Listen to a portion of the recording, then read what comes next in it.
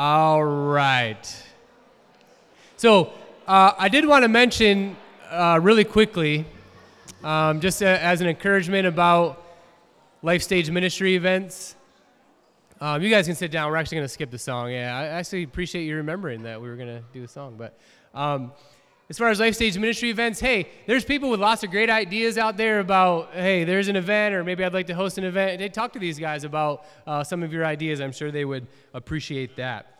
But our final time together is growth in community. Go and grow. We're going to conclude with go and grow. And so my encouragement to you is to grow, grow, grow. Don't ever stop growing. Keep moving forward with the Spirit as your guide. Keep progressing. Keep striving. The Bible talks about making every effort to grow in your faith and all those other virtues. And so keep on putting forth effort into your growth. Ephesians 4, verses 11 through 13, and Colossians 1, verse 28.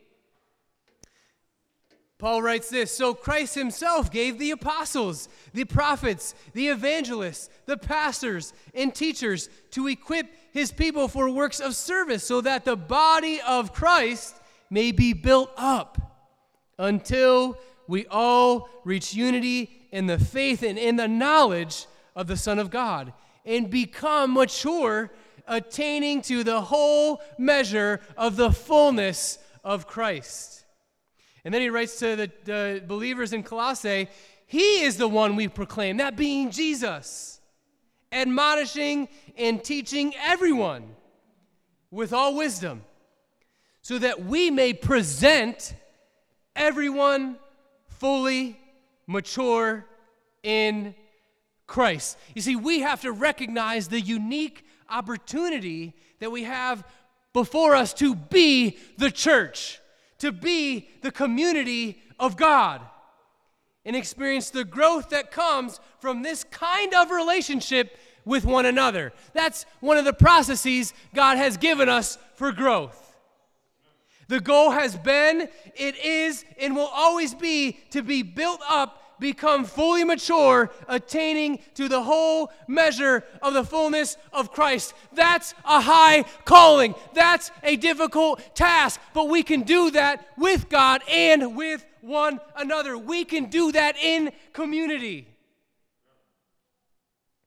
And our expectation is that this should be happening to everyone within the community of God. Our expectation should be that we are all transforming along the way.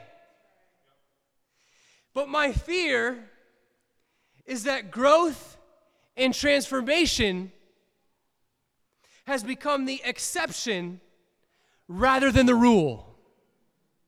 That was not the vision of Christ for his people. You see, these images, these passages, these scriptures that God gives us describe the vision for Christ and his communities. So let's just envision that for a moment. What could be possible? What is possible? And that's the members of this church, of this group, of the Hudson Valley Church, growing at remarkable rates, that breakthroughs are happening regularly. That's the pattern. That's not the exception. That becomes the rule.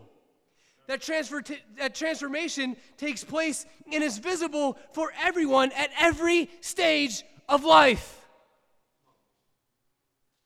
We've got to have that vision. It is possible. It can be. And sometimes we make strides in that direction and we take a few steps back. That's okay. Sometimes that's part of growth.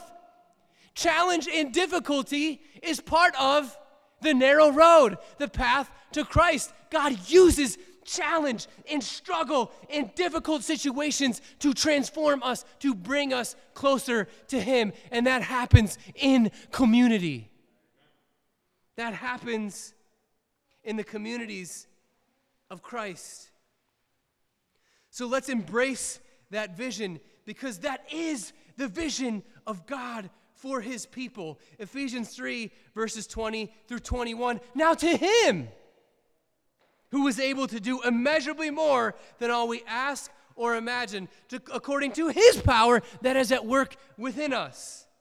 To him be glory in the church and in Christ Jesus through all generations, forever and ever. Amen. You have to see that it is possible. That our dreams, that our visions are not even close to what God has in store for us in our own personal lives, as a community, as a transformative community, both within our group and outside of that.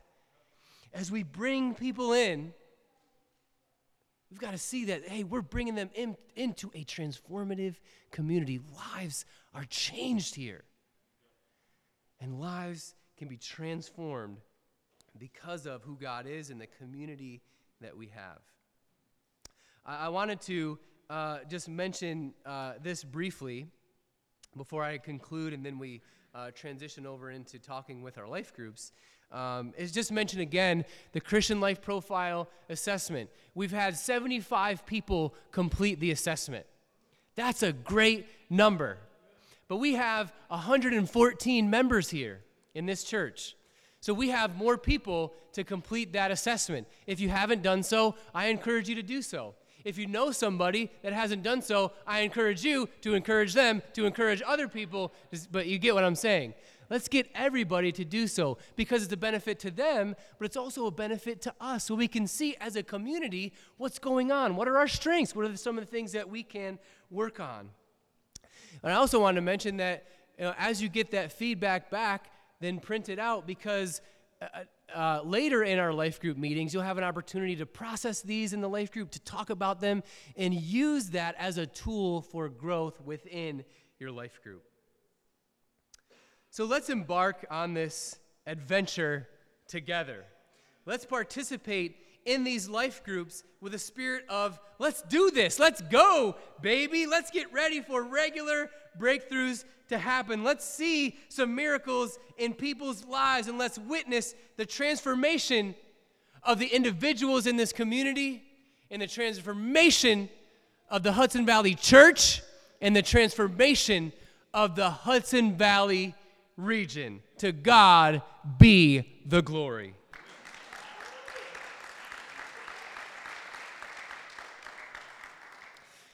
Amen. So at this time, what you should have received via text, hopefully you got that.